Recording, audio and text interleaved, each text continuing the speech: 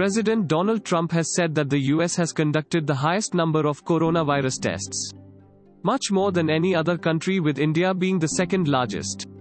Donald Trump said during his acceptance speech to the Republican National Convention, which re-nominated him as the Republican Party's presidential candidate. He said that the US has conducted 40 million more infection tests than the next closest nation, which is India. Thanks for listening to the latest News Suno. Download the free latest News Suno app to listen news in less than 60 seconds.